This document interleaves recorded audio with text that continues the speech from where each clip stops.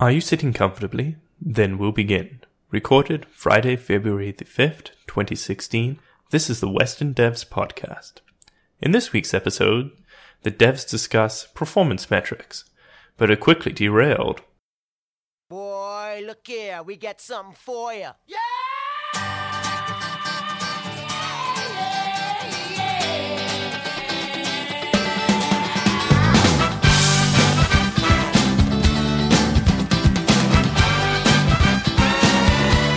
Alright, so today we're going to talk a little bit about developer productivity. This is a topic that came up at some point this week on our Slack and caused a little bit of heated discussion in which Darcy was wrong again. But we're gonna set the record straight today. We're gonna have a discussion about developer productivity. So I always remember developer productivity being something like, how many lines of code are you writing in a day? So does anybody measure their productivity in K-logs? I'm trying to remember what was the actual discussion that we had, and why was I wrong? Because you're just wrong by default. You were wrong because you wanted to measure productivity. Already we're getting into can we measure productivity? I think it started from somebody tweeted saying that it was impossible to measure developer productivity. Oh, yes. Now it's all coming back to me. Did this start with that Twitter fight you were having, Darcy? No, it wasn't. Okay, so it wasn't even my Twitter fight. It was somebody else's, and I just mentioned it to you guys, and then you guys took it on and was like, oh, no. This was something between, yeah, I got it now. Okay. So there was a discussion on Twitter, and I'm just talking about, I'm looking for some of sort of the earlier highlights here.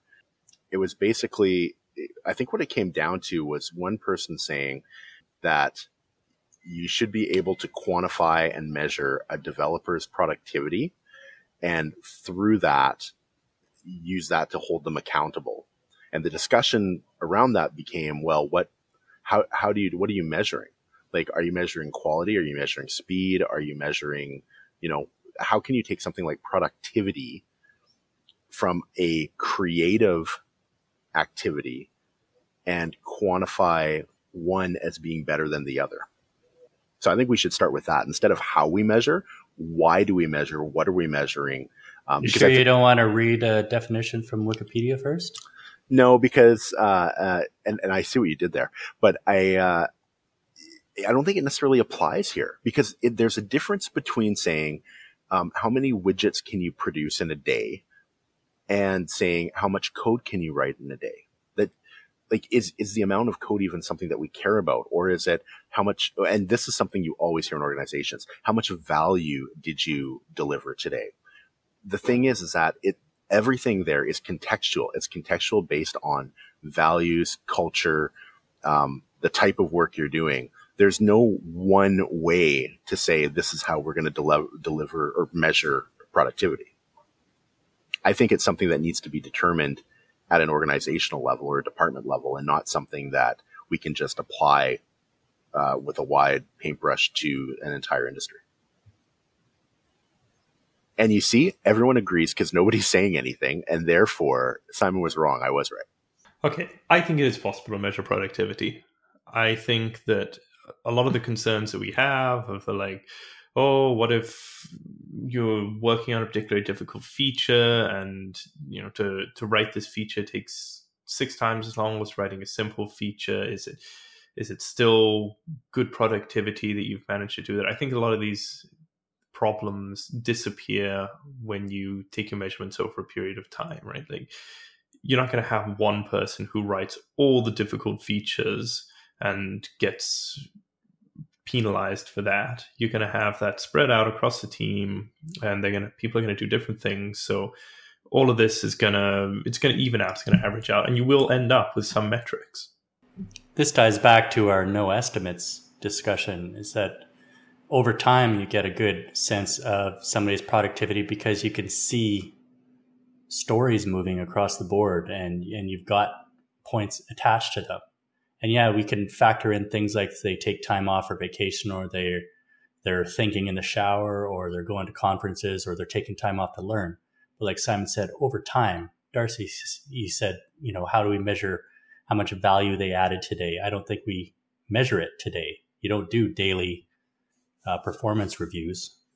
Ideally, you wouldn't do annual performance reviews even, but I still think we can measure it. Yeah, but you're not measuring a developer's productivity. You're measuring how long it takes for a story to get across the board. And in some circumstances, you may have one developer working on one story. In some circumstances, you may have 4 developers working on one story, or this story needed 2 of them, or this story needed all of them. Like, I don't think that you can look at a history, like a histogram of user story delivery, and say that those stories are being delivered one every 5 days, and that's Simon.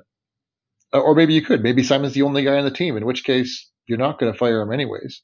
You might. I don't get along with the other people on the team. I'm thinking about firing Simon. Yeah, you probably should. I think there's a direct correlation there, because we know how long these stories take to go across the board, right? I think that's a metric we're measuring. And we can see how many people are assigned to the tasks. And again, averaging it out, you can say, well, look, the stories that Simon has been involved in the last year have moved across the board at approximately this velocity. Compared with what he was doing last year, this seems like a lower velocity. Is it that his productivity is lower, or is it that we've gotten better or worse at estimating stories? Is it that Simon's now mentoring some new developers and that's slowed down his personal velocity? Well, and then you also have the thing too where you can game the system with that, right? So you could have somebody that takes really low-hanging fruit off the backlog, and that's all they do. And so then it's like, wow, look how many stories they've moved across. Look how many points they've been able to accumulate.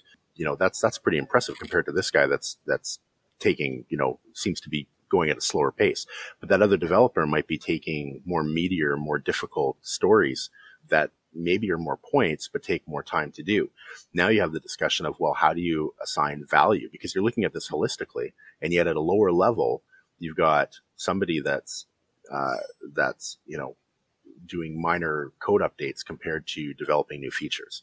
So that's why I think it's very, you really need to think through, if you are going to come up with some sort of method of evaluating your developers, you really have to think through how you're going to do it so that you're actually getting the results that are indicative of what's happening in the real world. Yeah, I think you have to be very careful about what metrics you choose to measure to. I have this story about when I worked very briefly as a cashier at a supermarket in my teenage years, that we were measured on the number of items you scan in a minute. But there are a couple of ways to game that system, and being measured on that metric encouraged gaming the system. So if you had, say, 10 cans of soup coming across, you could type like 10 quantity scan 1, but that would only count as one thing that you scanned. Or you could just scan them in rapid succession. Now, it would actually take you longer to scan those 10 cans of soup individually, but it would look better on your metrics. And you could subtotal your order, which would pause the metric gathering. So there are lots of ways to do it, and you weren't getting people out the door faster, but you were increasing the number of scanned items per minute. Well, and that's why it's really important to understand, like, yeah, having a metric like that, scanned items per minute, that doesn't help anybody. That's like, what would be a better metric is to say, how long does it take our customers from when they actually enter the line to when they exit the line? How long does that take, and how can we make improvements to speed that up? And just looking at something like that where it can be gamed, I mean, it's a red herring. But you're also talking about a very linear process, and that's not what our field is. And on many teams that I've been on, it's not just about the story points that, the stories that they have to handle. There are also outside influences, right? And we had a little bit of a discussion about that this morning. There's always external factors of distractions that can throw you off your flow. I think the whole idea of measuring a developer's productivity when you're looking at tasks they've been assigned, or how long it takes them, or lines of code, or however you want to measure it, I think is ridiculous. I think it's more so you understand, is that person a functioning member of the team? Have they produced results? The time it took is not an issue. It's, have they consistently produced results? Were they able to develop a feature that actually worked and was put out into production? But when you're looking at time-based estimates or time-based metrics, I think it's absolutely asinine, because there's so many different factors that can change and impact your day. That's no fault of your own. And I see developers get hit on it in performance reviews time and again, which is absolutely unfair. So to me, I feel like this is a really touchy topic. And I think that there has to be a new approach for understanding a developer's worth on the team and what they bring and what their value is.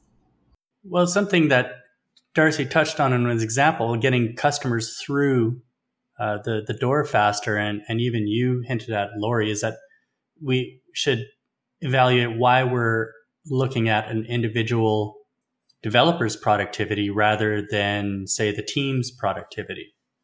Right? And if we look at how fast the team is getting through stories in general, I think you'd get a better sense of the value that you're adding to a process.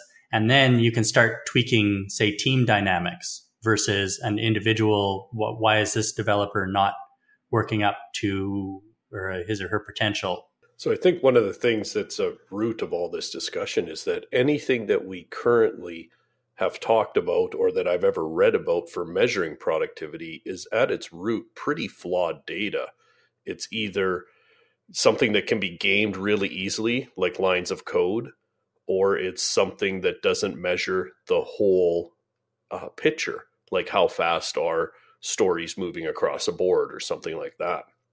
So fundamentally, we need to rethink what the source of our data is for these types of metric and see if we can find something better. And I've never seen anything that can't be gamed or is exclusive of other things like learning time or just sitting there thinking the problem through. Well, and the thing is too, it goes back to what are you hoping your team is going to look like? You know, like if we're measuring developer productivity as far as whether it's story points or lines of code or anything like that, we're specifically looking at developers as sweatshop workers, as people that are just there to type on a keyboard and spit out code. And I mean, I've worked at places where the thought process was, you know, we're going to have people that have go time, and at go time, everybody's sitting at their desk with their hands on their keyboards and they're typing away because that's the value that they provide. And that's a horrible way of looking at what software developers do. Going back to that Twitter discussion that kind of started all this, there was one comment from one person in the discussion who was saying, you know, how do you incentivize? Let me bring it up here. How do you measure quality? How do you incentivize developers? And he says, I incentivize by having an open sharing culture and accountability, which sounds good. But then somebody asks him, well, doesn't individual velocity work against a sharing environment? And then his response later is, you know, well, I want a competitive culture because that produces better results. So, I mean, in that discussion, there was sort of this idea that, you know, oh, we'll have this collaborative area that everybody's working together, but everyone's going to be graded individually, which will make everybody more competitive and everybody will then work better. And I feel like those two thoughts are counterintuitive. I think that it's almost like you have to look at it as, I want to develop a really good team that can work together and be productive as a team, or I just want horsepower. And in that case, well, then you might as well just, you know, then you're looking for somebody totally different. So should we even be doing individual developer grading, or should we really be looking at it as a team-based thing instead? I would say team-based. I would definitely say team-based, because you have people that, if they feel they're in competition with each other, that's when finger pointing happens. That's when, everyone's blaming the other person for things that are going wrong. Nobody's taking responsibility. Nobody's looking for an active solution. Everyone's too busy looking at someone else to throw under the bus. But when you have the team be accountable as a team, then people are more collaborative, and then they actually get things done because they know that when they succeed, they succeed as a team or they fail as a team. There's no individual wins, and I just think that that's more that's how teams should be, and yet companies are still.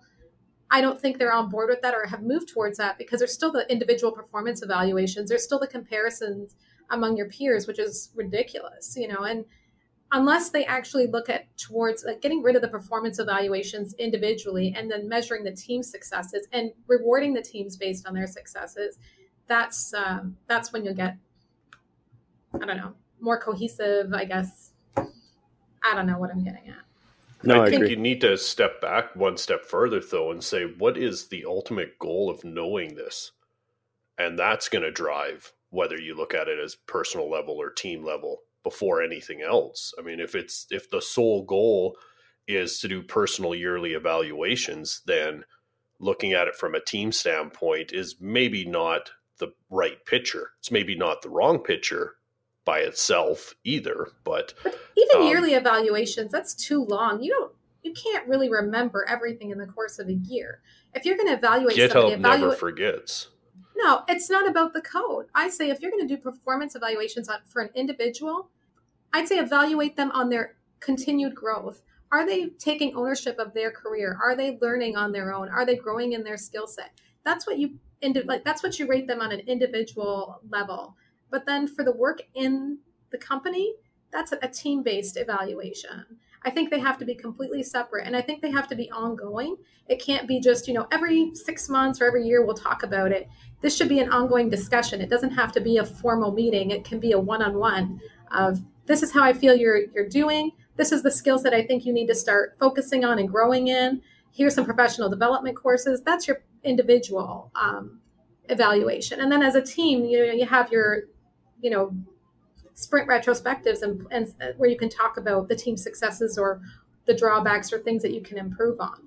I think we need to do away with these formal evaluations, which just breed a lot of contempt and animosity, because you're going in there knowing your manager is going to talk to you about what you did wrong, because they're supposed to make you, help you improve. So they go in there with their constructive criticism, but sometimes they don't deliver it as well as they should in a constructive manner. And it can come across as, hostile. And then it breeds, a hostile work environment, low morale, all these things. I just hate the way that the old system works. And I'd like to see more companies change that. Well, Lori, one of the reasons why that happens is because people do criticize instead of critiquing, as we learned on a previous podcast where I looked up the definition. But one thing I want to add to that is, one of the last places that I worked at, they actually had a really good system in place. What they did was they had a whole bunch of employees that were called career mentors. And career mentors, and when I say employees, I mean, wasn't their job. They were consultants, but they also had this role of career mentor. And each career mentor would have a certain number of other employees that were part of their group. And they basically acted as sort of the, I don't want to say like an HR manager, but they were the person that sort of helped guide the other employees from a development perspective, a career perspective. And the way that it worked there was, it wasn't just a year-end thing. It was as you went through your engagements throughout the year, you would be soliciting and getting feedback from your peers and from the people you reported to and everybody else that was related to your project. And then you would actually have regular intervals, which could be monthly or it could be every couple months, where you're getting together for coffee, you're talking about how things are going, you're reviewing what the feedback looks like, so that at the end of the year, none of that is a surprise, and you're actually able to make changes earlier on, as opposed to, like Lori said, at the end of the year, if you're walking into your performance review and that's the first time you're hearing things, well, then that's a broken system, because if there's an issue, you want it corrected earlier on, right? But the one thing that's interesting is that as part of these reviews, as you're going through, yes, technical ability was maybe part of that. Can this person actually code? Can they do their job? But a lot of it was, how did they relate to the team? Were they a good team player? Were they, did they make the work? Did they enhance the team's ability to perform the work? I think a lot of the things that we look at and that we grade people on, and I mean, well, I shouldn't say that I think there's different companies have different values, but in general, I would rather work with somebody who maybe needs to spend a bit more time training up on technology, but is great to work with and is collaborative and helps the team move forward, than a rock star developer who's an asshole and nobody wants to work with him because he just cares about padding his stats by moving as many points on the board as he can. I agree. And soft skills are part of growing your skill set. So when I talk about that, it's not just about the technology, it's also about the softer side of understanding how to communicate with people and, work through conflicts and be a good team player. So that's also, and I think that's a skill that managers and developers and anyone in this industry often overlook as something that needs training. That's a professional development requirement. That should be something that they're looking at as well as the technical skills. And that's something I'm going to be talking about at Prairie DevCon, actually. One of my sessions is about the things that you need to do to improve yourself outside of just the technical capabilities. Is that Prairie DevCon happening in Winnipeg, April 11th and 12th, 2016, and registration is open right now? It sure is, Darcy. Fantastic. So I'm going to ask a question about individual performance reviews. Assuming that what's the main reason that companies introduce performance reviews? Oh, I think a lot of it is probably based on wage increases or wage adjustments. So assuming that, I think that that's true too. It's basically who's up for the next promotion and how do you advance through your career and stuff. So assuming that's correct, how else would you manage that process without individual performance reviews?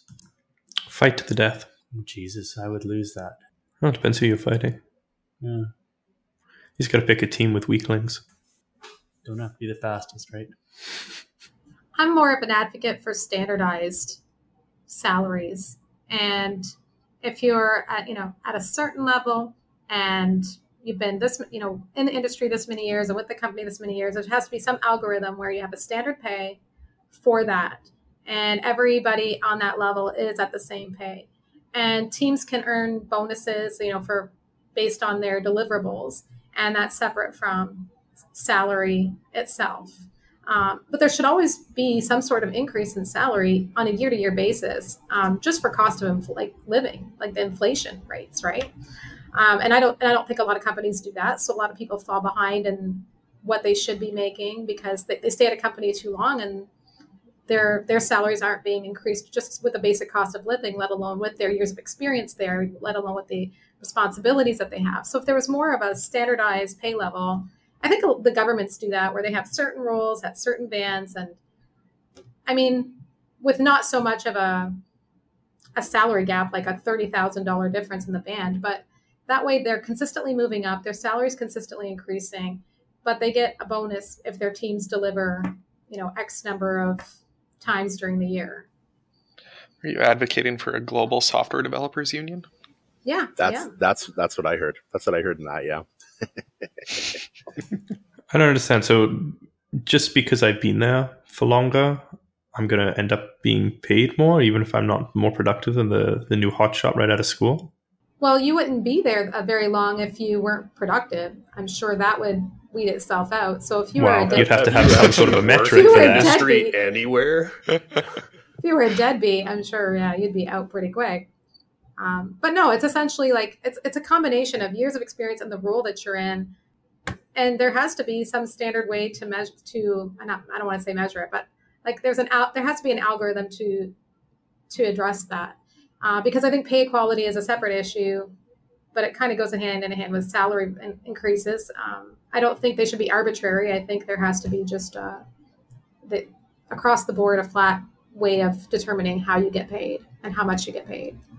That's kind of what this is about, isn't it?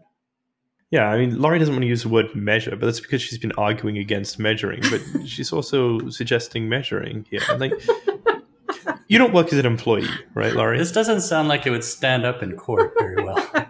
Yeah, like, why do you work as a consultant, Laurie? Is it because you're really good at what you do and you can move around a lot instead of being an employee and falling into this range band? Yes. I think that you're arguing that everybody else should fall into this range band, but not you because you're spectacular. No, that's not what I'm saying at all. I'm saying that if you choose to be a full-time employee and you're going to dedicate that kind of time and loyalty to a company, they have a responsibility to make sure they, pay you fairly, they treat you fairly, and there has to be that equal respect, right? I'm going to be a stellar employee, and you're going to be, a stellar employer and take care of me. We're going to take care of each other. But I don't see that. It's always there's always someone being taken advantage of in that situation, and it's always the employee. And for me as a consultant, the reason I went into consultancy was because it offers me the ability to have more flexibility in my scheduling and, taking some time off between contracts. And I really like that. I really enjoy having that downtime to do with it as I will. And I usually use it to go to conferences or, continue growing my skill set in some way or shape or form. Just because I haven't found a company yet that enables that time to do that. So that's why I went into the consultant world. I think that performance review and salary review are totally separate things. I think that when you're doing your performance review, that's talking about, okay, as you are an employee or a member of this team, how did you do? We have these expectations of you. How did you meet them? Did you exceed them? Were there areas that you need to develop in? That is that discussion. The salary discussion is a separate thing. And I think there's even two levels within a salary discussion.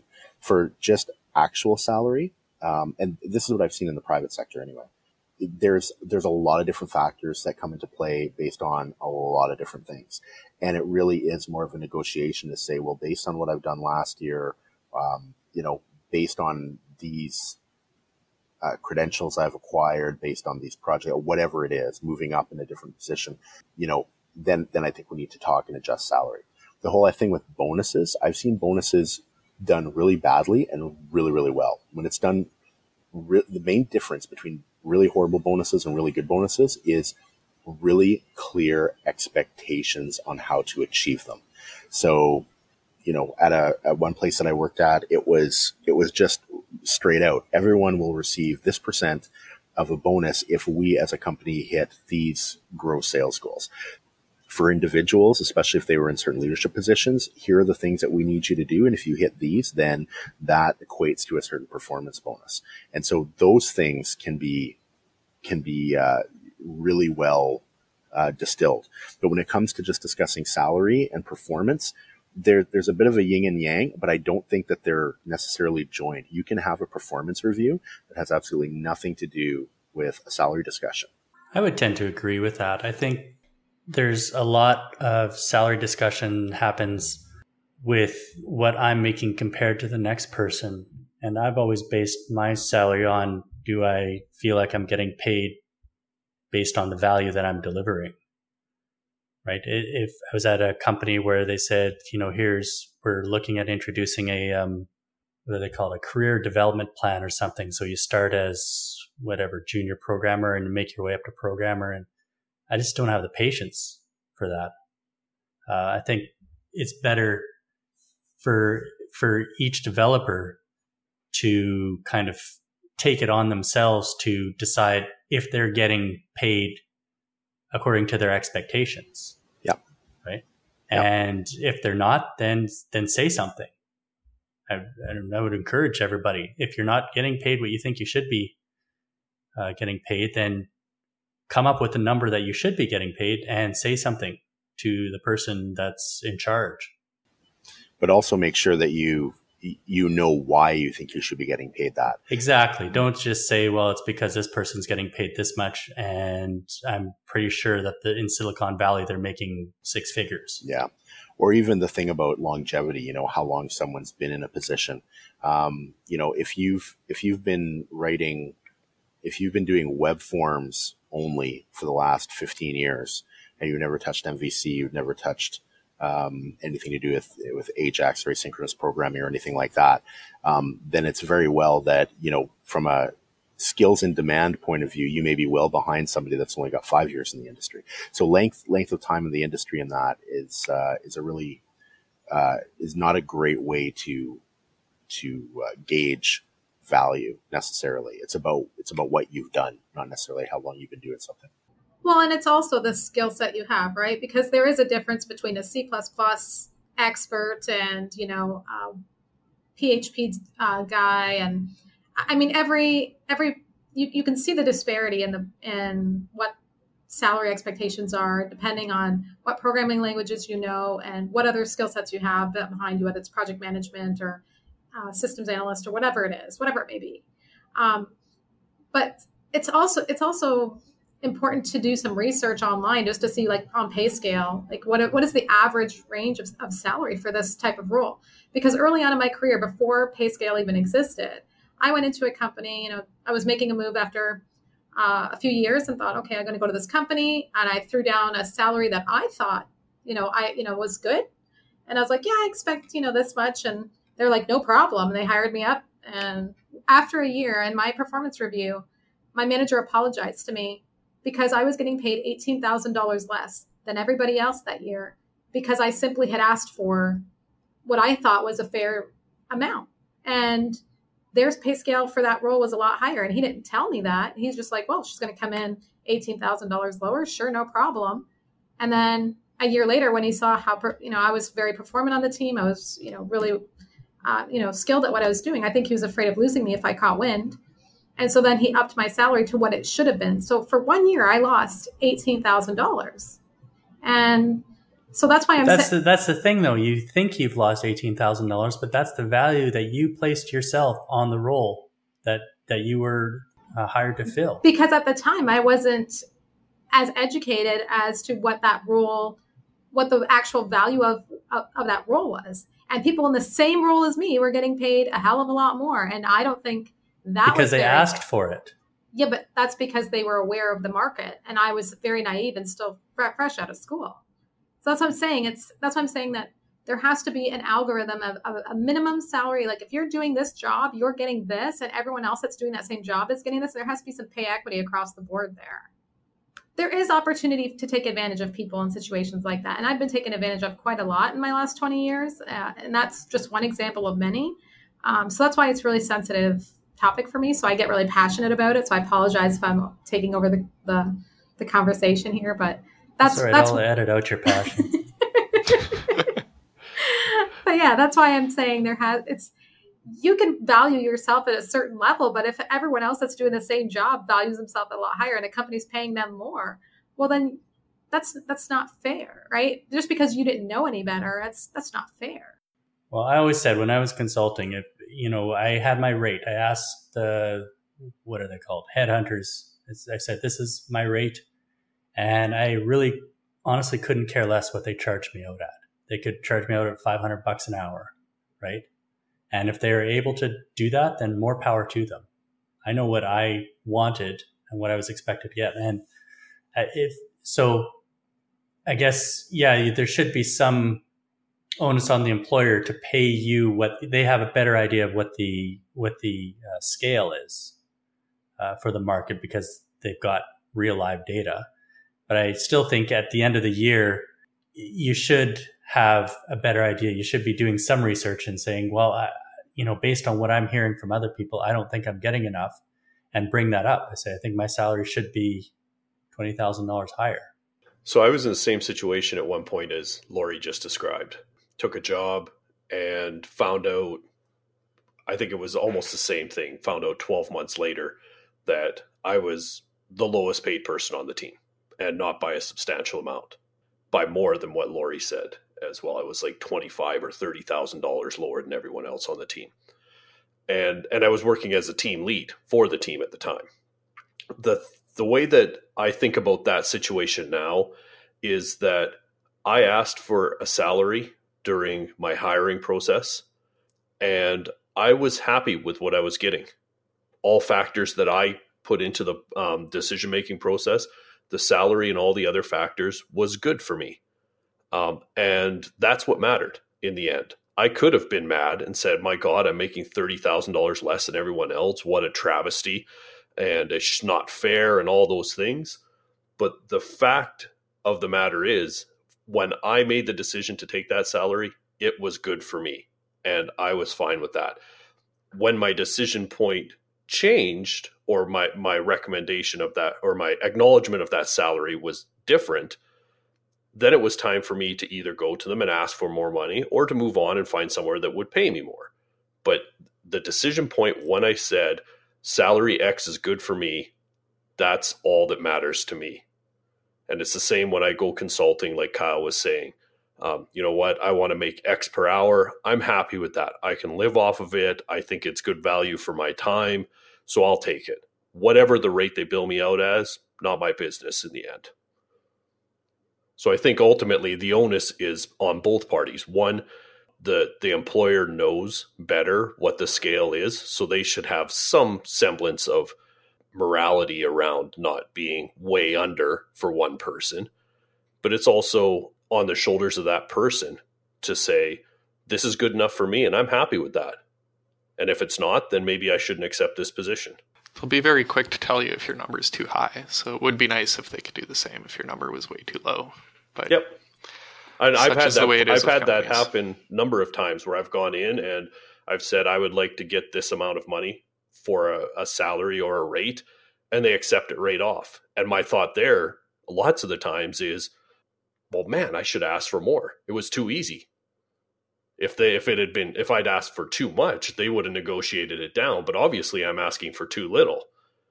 But then I step back to that same point of saying, you know what I asked for is what I was comfortable with. So I'm good with that. Now, this goes back to our women in technology conversation, though. I mean, it's just people taking advantage of this insane predisposition to hide things. I'm hiding my salary. I'm hiding the salaries of everybody so that I can take advantage of having all the information.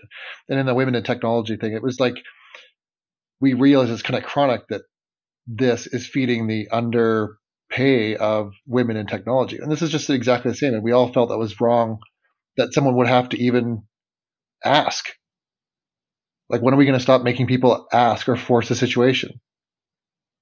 I don't know, just that, I mean, understanding people's ability to deliver stuff and how good they are at delivering stuff is a completely different conversation than fairness and pay and all that stuff. I tend to agree with that. The whole lack of openness in general in North American society about your what you get paid for your job is part of the problem. When I go overseas, people talk about it much more openly, and it doesn't seem to be as stressful a situation within their work environments of people wondering, does that person make more than me, but they do less, type of things. That's where if we get back to like just how do we measure developer performance, and my little bit in Slack when we had our little side rant to the Twitter rant was like, I don't think you should measure developer performance. I mean, everybody on the team has a kind of a tacit understanding of how we all deliver. Managers have a understanding of how they deliver, but they need something, some metric, some number that enables them to go off and hoard information or make a decision that, now these numbers are, someone just created them just to support a goal of trying to manage their people without having to actually be a good manager and be involved with what their people are working on. So if you're a manager and you're giving a budget of $5 million for salaries, what method do you come up with for doling that out, measuring? I do exactly what the guys at Ant Simulator did, and I go blow it all at a bar and restaurants. Okay, maybe not you specifically, but sort of the general you. What would a sensible person do with $5 million to try to determine how salaries are handed out? So I would measure all of my developers' productivity and just take it normalize it to 100% and just dole it out that way.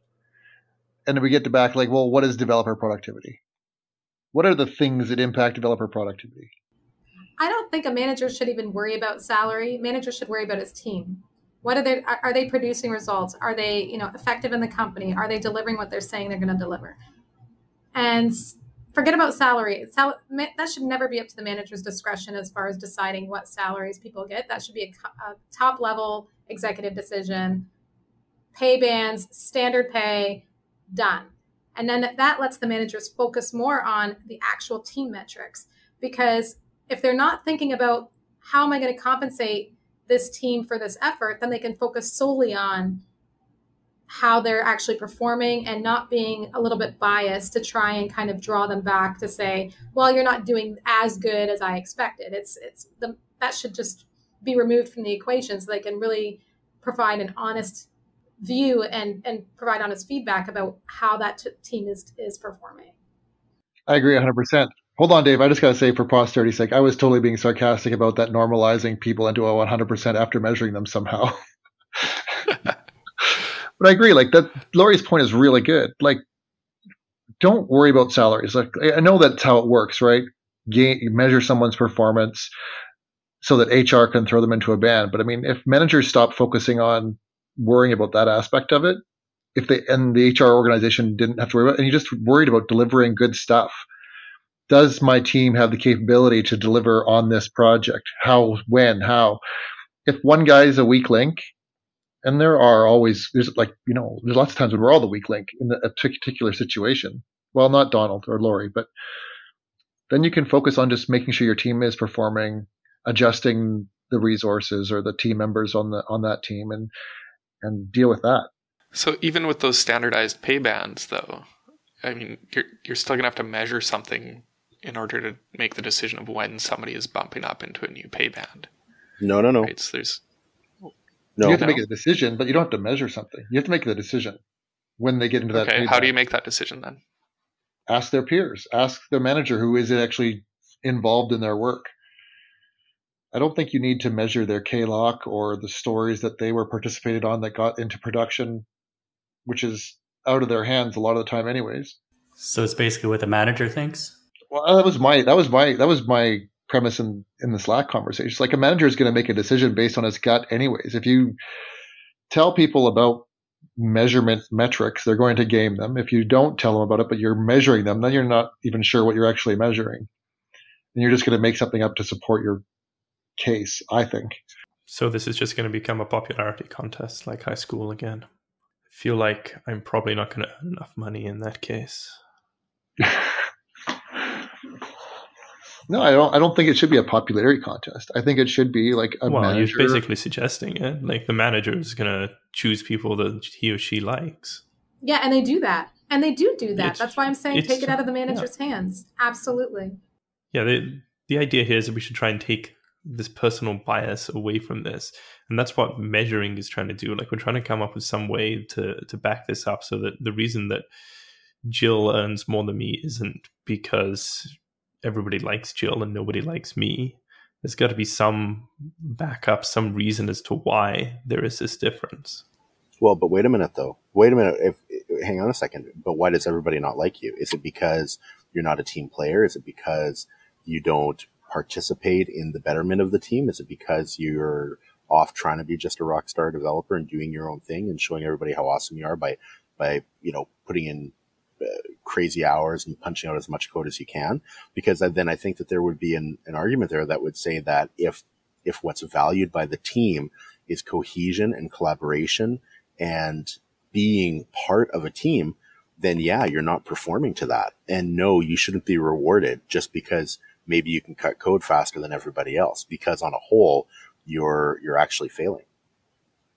Thing is, Jill just bakes better cookies than me. Well, if you're in a bakery, then that's a different discussion.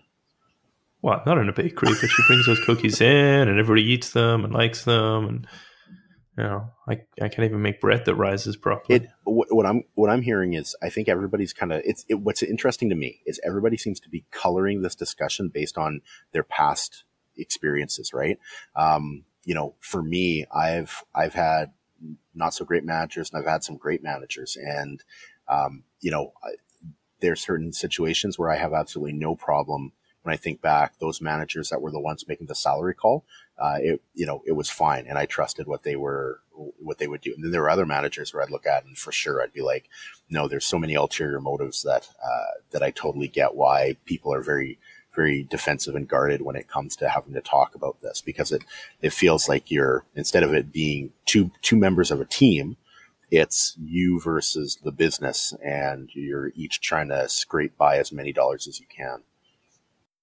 All right. Well, we've come around quite a long discussion here. I don't know how well we stuck to our original topic. I feel like this is one of our podcasts where we just went off and talked about random stuff and about why people are earning money and why they're not. But that's good. I think this is an interesting conversation, and it's probably one that we haven't quite managed to solve today, unlike normally where we solve problems and everybody should listen to our podcasts to find the solutions to the problems we solved in the past. I really don't think that there's necessarily one single solution to this. I mean, the ideas of having standardized pay bands and everything else is great, but the reality is also that different organizations and companies are going to be structured differently. A startup is going to have a very different structure than an established enterprise that's been around for 50 to 100 years.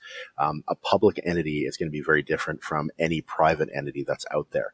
So, well, we mentioned this on Slack. You also measure productivity different for employees versus consultants that you bring in. Exactly, right? So. Okay, I feel like the solution is probably Marxism, but that's a conversation we'll have to put off for another day because we're coming up to the end of our time here. So thanks everybody for coming out and having such a really interesting conversation this week, and we will be back again next week. Cheers. Thanks all.